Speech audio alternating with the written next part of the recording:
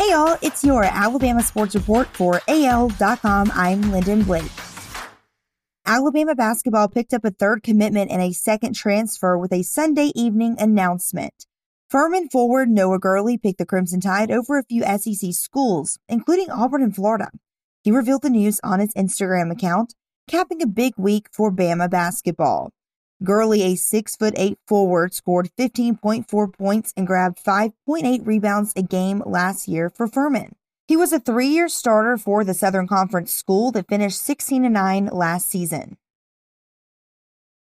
The second of 3 spring scrimmages went off Saturday afternoon in an empty Bryant-Denny Stadium, and the offense drew mostly positive reviews from Nick Saban.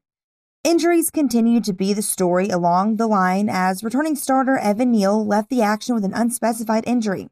In the backfield, Saban said sophomore Rodell Williams led in rushing yards. But everything runs through the quarterback, and that's a focal point when a Heisman finalist is being replaced. Rising sophomore Bryce Young is the presumed heir to Mac Jones, and Saban has liked what he's seen to this point in the spring. I told him one of the things that he has to work on is having presence on the field, being the man to speak, Saban said. Saban added, taking charge and being in command. I think he's done better at that. I think he realizes what he needs to do to try to help the players around him play better. Saban went on to say, and I think he's done it very well. Here's a quick reminder for Saturday's A-Day game. Alabama on Friday evening announced Bryant-Denny Stadium will be at 50% capacity for the April 17th spring scrimmage. Tickets went on sale at 8 a.m. Saturday. Face coverings will still be required to enter the stadium, the school announced, despite the fact the statewide mask mandate expired last Friday.